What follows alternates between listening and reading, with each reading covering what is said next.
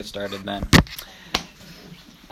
Let's open up in prayer this morning. We are ready to start here, 9:51.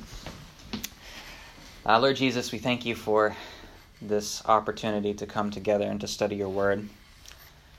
Lord, I pray that you would change us through your word. Lord, I pray that the power would not be in the teacher and the power would not be in the listener, but the power would be in your word and through what you do through it. And Lord, just pray that you'd accomplish what you want to do here this morning and that you'd draw us to yourself through this book of Zechariah. And pray that we would be motivated and prepared through the study to better worship you this morning and to better be ready to hear the preaching of your word from Pastor Adam. In the holy and precious name of Jesus, we pray. Amen. All right. Well, go ahead and turn with me to, come on in, guys. Go ahead and turn with me to the book of Zechariah. Today we are on part 2 of our series on Zechariah, and I'm really excited for this series. We talked about this last week, if you were here for our introductory session, that Zechariah is a very different kind of book than I've ever taught before, and maybe a different kind of book than many of us are used to and familiar with. Last week in part 1 of our Zechariah series, I did just a very simple introduction to Zechariah. We talked about some of the history behind the book and the genre of the book and such. And this book is classified among biblical scholars as apocalyptic prophecy. All right? So this is very different than what a lot of us are used to dealing with. This is like Revelation. That's what Zechariah is like. It's a very different kind of book, very prophetic, lots of imagery, lots of visions by the prophet. So there's a lot of really fun stuff that we're going to get into as we're studying this book together. I'm excited to do it because I've never taught a book like this before, and I think it'll be really good for us. When we had done our introduction last week, I had started off by telling a lot about the history behind Zechariah. You remember how the people of Israel, after Solomon's golden age of Israel, sinned, and God, as a result of Israel's unfaithfulness, their worship of false gods, and all the rest of the things that they were doing, God sent the people of Israel into exile in Babylon. You remember, Babylon had come in, taken over Israel, brought Daniel and his friends and a whole bunch of other Israelites to exile in Babylon. And the people of Israel were distraught at this kind of a thing. They were wondering, where is God? What happened? And a lot of them turned to God in that time. And we can see the Israelites that turned to God if you read Psalm 137. That's a psalm about the Israelites turning to God after the Babylonian exile and saying, God, we are sorry. We don't want to be here. Come help us. Come destroy our enemies. And I might preach on that psalm eventually in the psalm series that I'm doing on Sunday evenings for messages. But anyway, back to Zechariah. That's kind of the history behind Zechariah, because Zechariah's ministry is in the wake of the Israelites coming back from the Babylonian exile. They return to the land of Canaan. Canaan is destroyed. The walls of Jerusalem are destroyed. All the cities are destroyed. The great temple of Solomon is in the ground. It is destroyed. It's a pile of rubble. And that's what these people came back to. And Zechariah is ministering to God's people in this wake of redemption. They're brought back to the land. God had mercy on them. They're freed from the exile. They came back. And now Zechariah has a message for the people of God. And that's what we're going to be studying here. And that's why there's a lot of prophecy, because Zechariah is going to be talking about the kinds of things that are happening in the future. He's going to talk about the Messiah and those sorts of things. But chapter 1, the very beginning of chapter 1, which is what we're going to look at today, is different than the rest of the book. We're just looking at the first six verses of chapter 1, and it's a little bit different than the rest of the book. It's a call to repentance. And that's what we're going to look at here as I read it for us. So Zechariah chapter 1, verses 1 through 6. That's our text today. Let me read it for you here. In the 8th month, in the 2nd year of Darius, the word of Yahweh came to Zechariah, son of Berntson, son of Iddo, the prophet, saying, Yahweh is very angry against your fathers. And you shall say to them, Thus says Yahweh of hosts, Return to me, declares Yahweh of hosts, and I will return to you. says Yahweh of hosts. You shall not be as your fathers, to whom the former prophets called out, saying, Thus says Yahweh of hosts, turn from your wicked ways and from your wicked deeds. But they did not listen, and they did not pay attention to me, declares Yahweh. Your fathers, where are they? And the prophets, do they live forever? Surely my words and my statutes, which I have commanded my servants, the prophets, did they not overtake your fathers? And they returned. And they said, just as Yahweh of hosts has ordained to deal with us, according to our ways and according to our deeds, so he has dealt with us. Those are the opening words of Zechariah. And it's right after that verse that I just read in verse 7 that we'll deal with next week, where the prophecies began. And next week we're going to learn about multicolored flying horses flying around the sky of Israel. And we're going to see what God has to tell us through that. But in these first verses here, they're a little different than the rest of the book. And it's because Zechariah is opening his message to the people of God with a call to repentance. And what's really nice is the text breaks down into three really good ways to deal with it here this morning. Firstly, you have a call to repentance. Secondly, you have how to repent. He's going to explain what the people of God need to do. What does repentance look like? And then thirdly, you have God's grace at work. And we get to see what happened when the Word of God penetrated the hearts of the fathers when they were led into exile. Okay, so firstly, let's look at verse 1 this morning. A call to repentance. What's really nice about the prophets usually is they like to give a historical era in which their message was given. And that's why right away here, Zechariah records for us exactly when God spoke to him. And that was here in the 8th month, in the 2nd year of Darius. Does anyone know who Darius is? A king. He's a king? All right, good. Do you know what nation he's a king of? Babylon? No, not quite. He took over Babylon. The nation he's king of took over Babylon. Do you remember from last week, anybody? What nation? What was that? Persia? Yeah, Persia. Exactly right. Persia was the nation that came and conquered Babylon.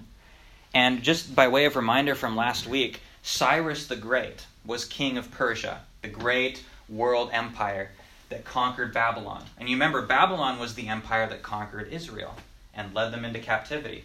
So when Cyrus the Great conquered Babylon, he was a very shrewd ruler and decided, hey, let's send the Israelites back to their land so they'll be more loyal to me, the Persian king, because if I give them what they want, then they'll be nicer to me. They'll obey my rule and all that kind of thing. So Cyrus was pretty smart that way. Politicians know how to work the people and work the crowd. They still do that today, If you give me power, I'll give you what you want. Very classic, political strategy. And that's what Cyrus did. He wants power, so he gives the people of Israel freedom to go back to Canaan. Now, Cyrus is still controlling them. He still rules over them because Israel is part of the Persian Empire now. They're conquered. But he lets them go live there, and they can be in their land. So Cyrus the Great is the king who conquered Babylon and set the people of Israel free to go back to Canaan. But here we are told that Zechariah begins his ministry in the 2nd year of the reign of this guy named Darius. Now, Darius is one of the successors to Cyrus the Great. So you have Cyrus the Great, and then there were a couple other kings, and then Darius. He is king of Persia. And so he rules over basically all of the known world right now. This is a major figure that we're dealing with here, Darius, in the scope of history. And historians will tell us that the 2nd year of the reign of Darius was about 520 BC. Now, I doubt you remember this from last week, but last week we had talked about the Israelites were set free in 538 BC. So this is about 18 years after the Israelites have come back to the land of Canaan. And if you remember, Zechariah was one of the people of Israel who was born in Babylon and came back with the 42,000 Israelites to the land of Canaan. So Zechariah was born in exile. And now he's in the land of Canaan. They're rebuilding everything. And he's raised up as a prophet of God. And in the second year of Darius, 520 BC, 500 years before Jesus is on earth, Zechariah is prophesying.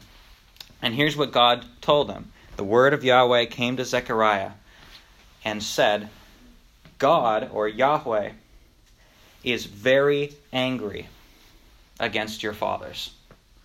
And actually, if you look at the Hebrew, this verb is in the past tense. It says, God was angry with your fathers. And if you look at your English text, what you'll probably notice is it says, the Lord was very angry with your fathers. And what I think is kind of interesting is if you take a look at the Hebrew text, one of the things you notice about Hebrew is that whenever a Hebrew wants to emphasize something, they will simply repeat words. You probably heard this before if you've ever heard a sermon on Isaiah chapter 6, when the angels are speaking of God. Holy, holy, holy is the Lord God Almighty. You remember hearing something about that? Preachers talking about this? Maybe R.C. Sproul talking about this in his classic series, The Holiness of God. When Hebrew wants to emphasize something, one of the ways they do it is they repeat words. Holy, holy, holy. Well, if you look at the Hebrew for verse 2 here, it says, Yahweh was angry against your fathers, anger. Yeah, it repeats angry twice. And so what Zechariah is emphasizing here is Yahweh was extremely angry against your fathers. Now, why would Yahweh be angry with the fathers of the people that Zechariah is ministering to? Other God. Yeah, right. Right. They turned away from Yahweh. Yeah, they were worshiping other gods. They were involved in gross immorality. Oh, yeah, they intermarried too. Intermarried, yep. There's all kinds of things that they were not supposed to be doing. They sinned against God. They turned against Him. They refused to repent. They had hard hearts. And if you want to learn more about that, just read the prophet Jeremiah. Jeremiah's got a lot to say because Jeremiah was ministering to the people of God before the exile. He warned them about the judgment of Nebuchadnezzar and Babylon coming against them, and they didn't listen. And so that's what Zechariah is referring to here. God was extremely angry with your fathers because they were so unrepentant. And what Zechariah doesn't say directly here, but what everyone who's listening to him in his day would have understood, is that Yahweh was angry with your fathers because they sinned, and He sent them into exile. That is, this is why the exile happened. It's because it was God's judgment, His wrath being poured out upon the previous generation for their sin. And now, this people that's in Zechariah's day that he's ministering to, these are a new generation. Right? Because their fathers have died away. This has been several decades since the exile. So that previous generation has died away. This is a new generation. And Zechariah is reminding them, your fathers, what happened to them? They died in exile because of their disobedience. God was very angry with them. Verse 3, and you shall say to them, that is, this is God speaking to Zechariah and saying, you shall say to this new generation who's now in the land of Canaan rebuilding everything, you shall say to them, thus says Yahweh of hosts, return to me, declares Yahweh of hosts, and I will return to you, says Yahweh of hosts. That's a loaded verse right there. First of all, notice how Yahweh of hosts, or the Lord of hosts, is repeated 3 times in this small sentence. Zechariah is emphasizing something here. Yahweh of hosts, the Lord of armies. That is, God has uncountable, innumerable heavenly armies at His disposal. He is the greatest being in the whole universe. And here's what He says. Return to me. Return to me, and I will return to you. In English, we have this word, repent.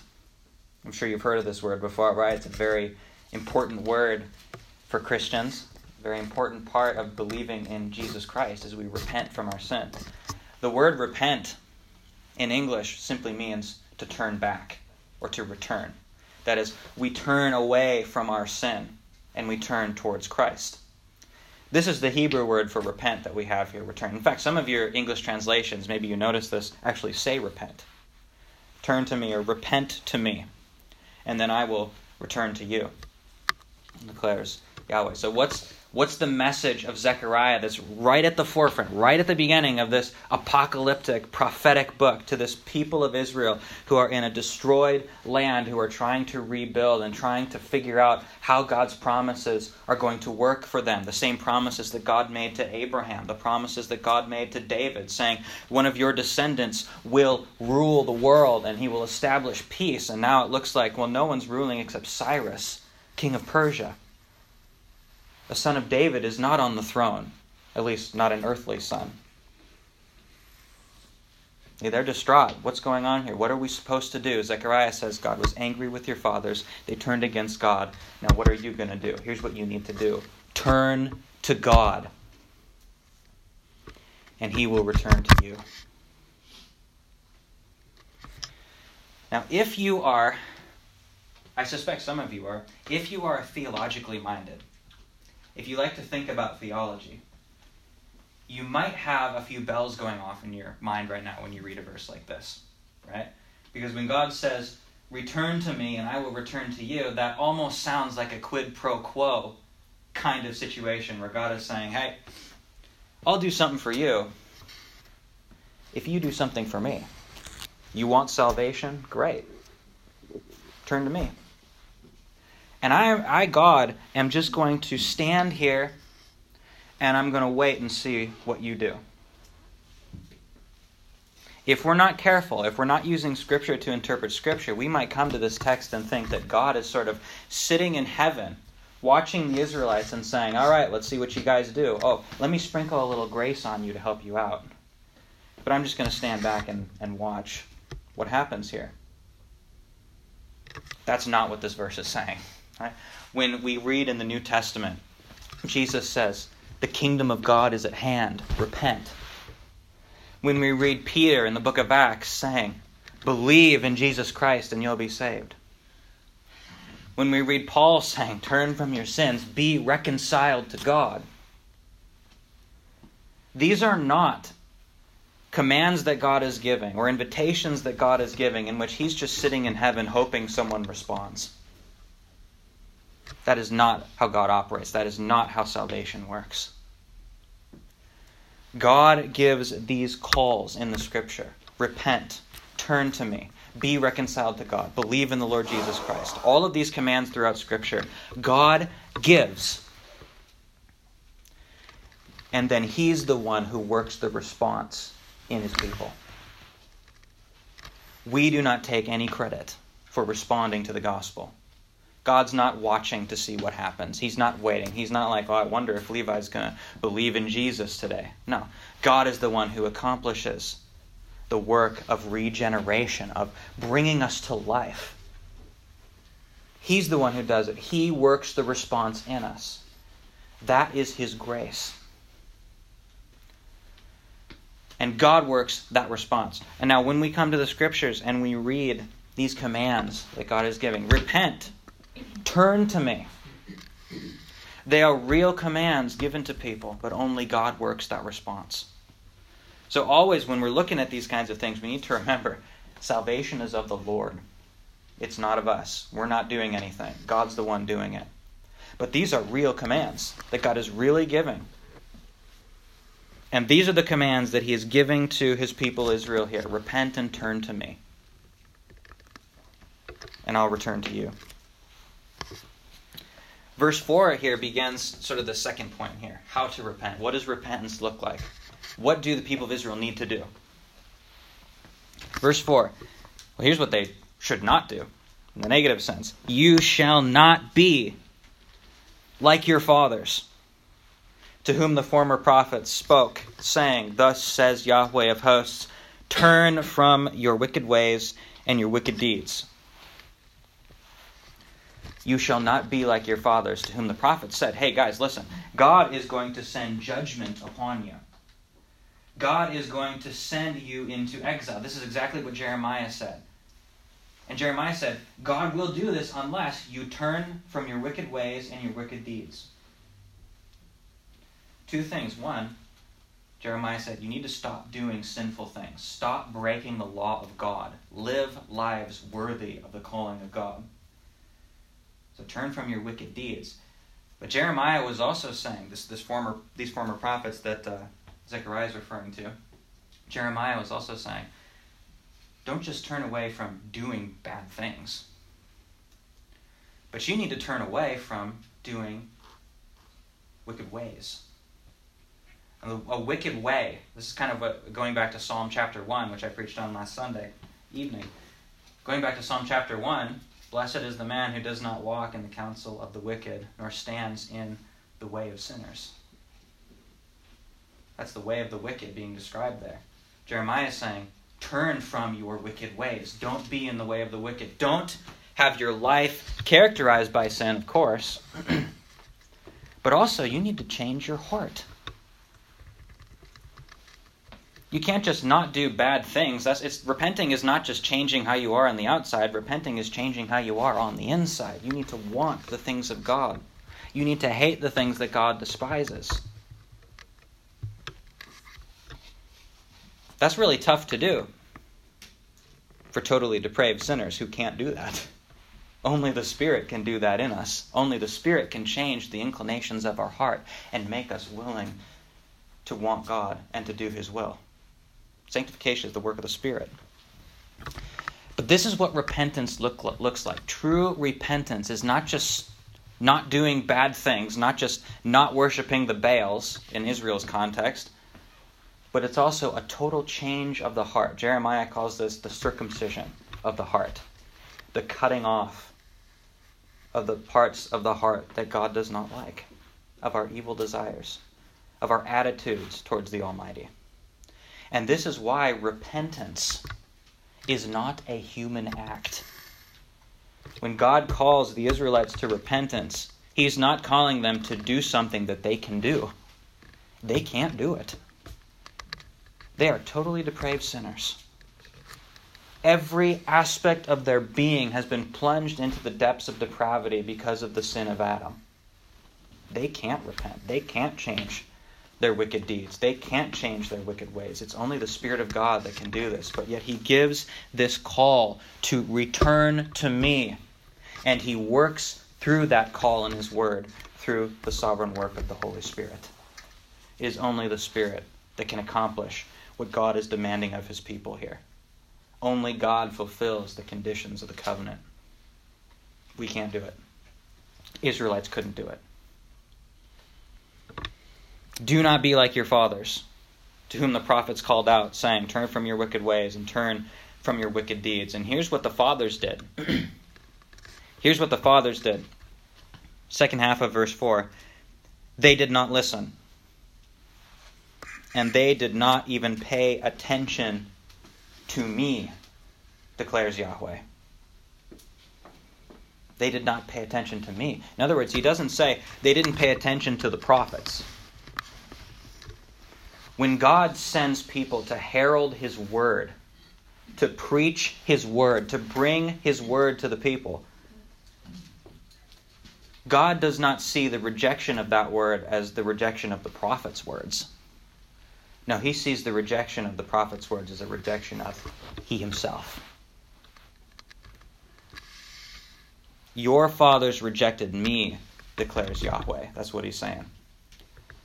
And Zechariah does not say this, but all of his listeners know the result of what happened when they rejected God. And that is that they were thrown into the Babylonian exile. And it was a tumultuous time for the people of God. And they didn't even pay attention to the words that God sent them. And then in verse 5 here, as Zechariah continues to elaborate on what repentance looks like, in the negative sense here, what repentance doesn't look like, he asks two rhetorical questions in verse 5. And this is, the prophets really like to ask rhetorical questions that the people of Israel would really understand at the time. Sometimes when we're reading our Bible through the year, or whatever we're doing, we don't stop and think about the historical context of what's going on here. We don't take the time to do the research, and sometimes we miss things. But here, with the background knowledge that we have from our discussion last week and what I've been talking about today, these rhetorical questions make wonderful sense. And they're very convicting. Your fathers, verse 5, where are they? And the prophets, do they live forever? Your fathers, where are they? What's the answer? What happened to the previous generation? All gone. They're all gone. What happened to them? Dispersed. They died. Yeah, Removed. okay, they were removed, dispersed. They died, right? Where did they die? In Iran. Well, no, in the media. Yeah, right, Iran. Right, modern day Iran, what would have been at this time Babylon. That's what happened to the fathers. In other words, Zechariah is saying, hey, you want to try doing things the way the previous generation did? Not repenting, not listening to God, not doing what he says? Where are they now? What happened to them? Oh yeah, that's right. They died. They died in judgment. They died and they had to live the consequences of their sin before they died. They were in a foreign land, wondering what happened, wondering where God is. Your fathers, where are they? They died. Why? Because sin brings death. In this case, it's a physical death, but this is a picture, a historical picture of the theological teaching that Paul will bring out for us later in Romans 3, that the wages of sin is death. And there, Paul's not just talking about physical death, he's talking about spiritual death. The consequences that the previous generation faced for their rejection of Yahweh God is death in a foreign land, death in exile from the land of promise. And then the second rhetorical question Zechariah asks is, and the prophets, do they live forever? And this again is another rhetorical question, because obviously even we know the answer to this. Do the prophets live forever? I mean, no, not in the physical earthly sense. And yes, in the heavenly sense, of course. But that's not what Zechariah means here. He's saying, will prophets always be around? That is, will God always send specific people that we call prophets who receive special revelations from God and demonstrate that they are prophets by means of miracles? And will God send these people to you forever? No. No, the time of the prophets and the apostles has passed. That was for a specific point in redemptive history. And what Zechariah is saying is, will prophets like this always be around? Will you always have an Ezekiel or a Jeremiah or even a Zechariah or a Haggai or all of these other people we could name? Will there always be Elijahs around? No. That's going to go away. They will not be around forever. Even in ancient Israel, prophets were relatively rare. Sometimes ancient Israel would go hundreds of years without any prophets. Sometimes, I don't know about you, but for me, I tend to think that Israel was just full of prophets all the time. And Red Seas were parting left and right, and all these miracles were happening. No, that wasn't the case. Prophets were relatively rare, even in ancient Israel. We just happen to be reading about them one after another in the scriptures. And Zechariah is saying, listen guys, you are in a unique point of redemptive history where God is sending prophets with special revelation directly from God, and they are proclaiming it to you face to face. This is not going to be around forever. Listen up.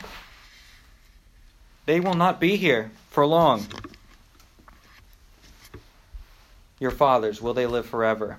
The prophets, your fathers, where are they? And the prophets, will they live forever? And then here we get to verse 6. This is my favorite verse in this text. This is my favorite one. Because in verse 6, we actually see the sovereign grace of God at work, even in the previous generation. Listen to what Zechariah says. You may not have been expecting this. Verse 6, surely my words and my statutes, which I have commanded my servants, the prophets, did they not overtake your fathers? And they repented. And they said, "Just as Yahweh of hosts has ordained to deal with us, according to our ways and according to our deeds, so he has dealt with us." This took me a little bit of time this week to sort of digest and think about what's Zechariah getting at here. Because here Zechariah is describing the fact that the previous generation did repent eventually. They died in exile, to be sure. They had to suffer the consequences for their sin in Babylon, in a foreign land, being enslaved there.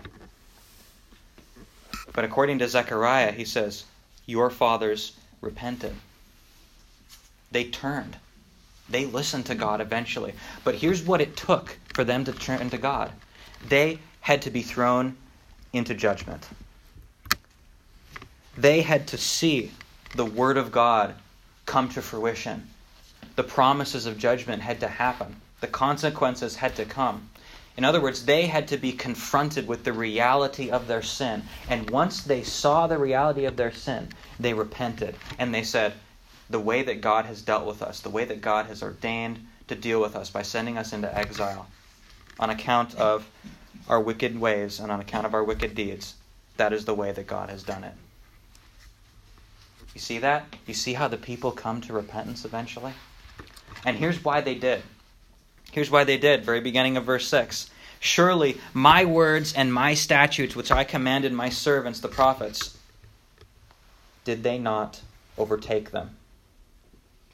The word overtake being used in the Hebrew there, that's the normal word in the Hebrew language that you find in other parts of Scripture, like in Genesis, where you have two people, where one person is chasing the other person and eventually catches up to him. This is the word that's used when Laban is chasing after Jacob flees with his family and to go back to Bethel to go see Esau. Remember that, where Jacob marries Leah and Rachel, they have all these children, Jacob's prosperous, and then he flees from Laban, and Laban chases after him and overtakes him and then makes a covenant.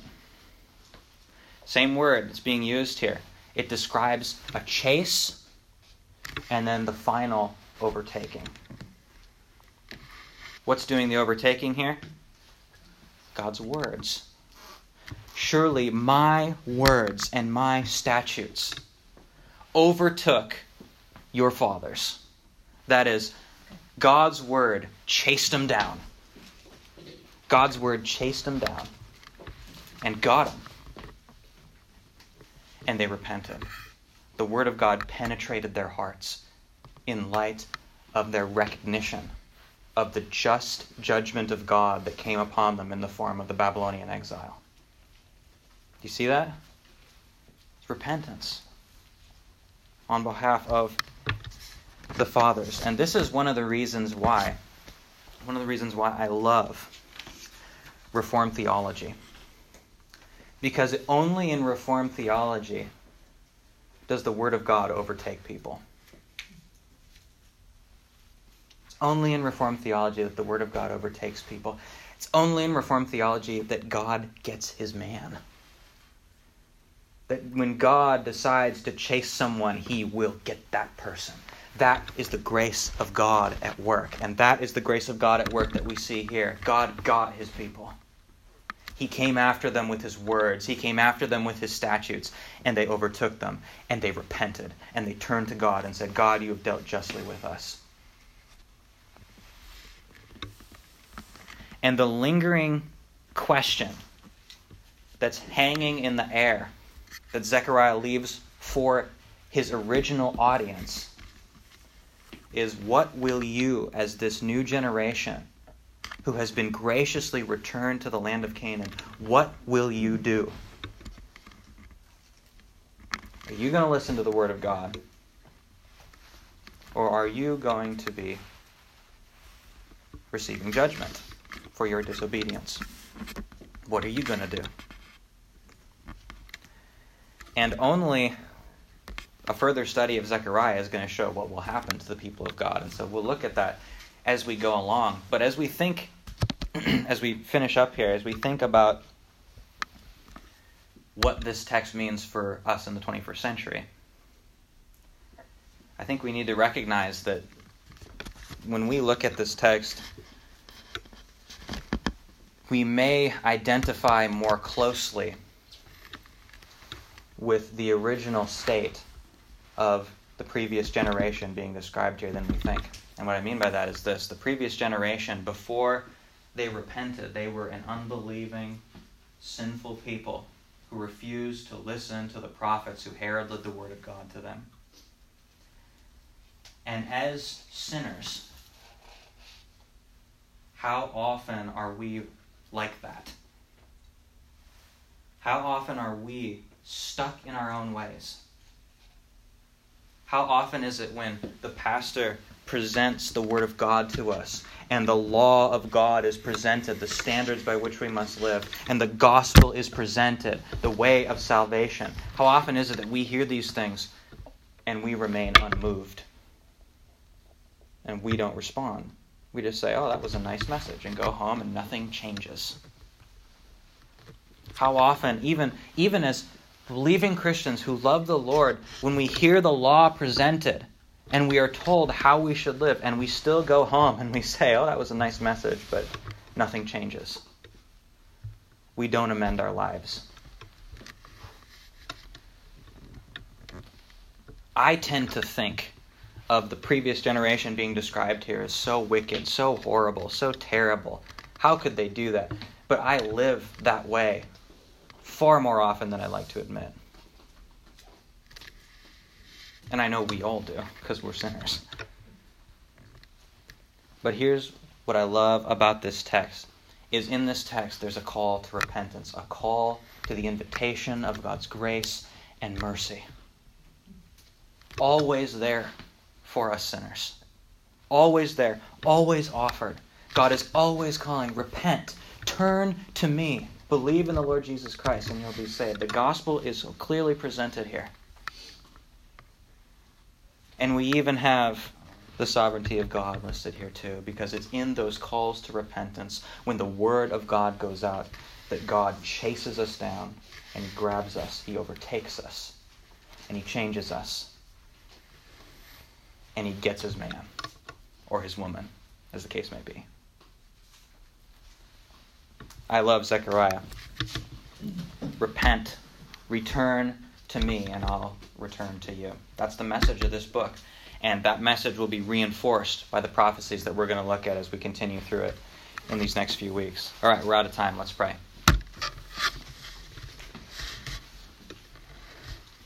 Lord Jesus, we thank you that your gospel is not simply presented in the 4 Gospels of the New Testament. We thank you that your gospel is not simply mentioned in the epistles of Paul or of Peter or of James or of Jude or of John. Lord, your gospel is not simply in the New Testament, but we can see the gospel clearly presented even here in Old Testament Israel. Lord, we thank you for the prophet Zechariah, whom you raised up to teach this message to your people. And Lord, I pray that as we study this book, as we try to apply it to our own lives in the 21st century, I pray that you would help us to see Jesus. Help us to be convicted of our sin and to turn to you and to remember what you accomplished for us on the cross, your forgiveness. That same forgiveness that forgave the people of Israel, we pray that we would have that too. Lord, we thank you for your word, and we pray that through this study you would draw us closer to yourself, and that you'd prepare us to worship you in spirit and in truth in the worship service today, and prepare us now to hear the preaching from Pastor Adam, and to hear your word, and to believe it, and to love it, and to put it into practice in our lives. In the holy and precious name of Jesus Christ we pray. Amen.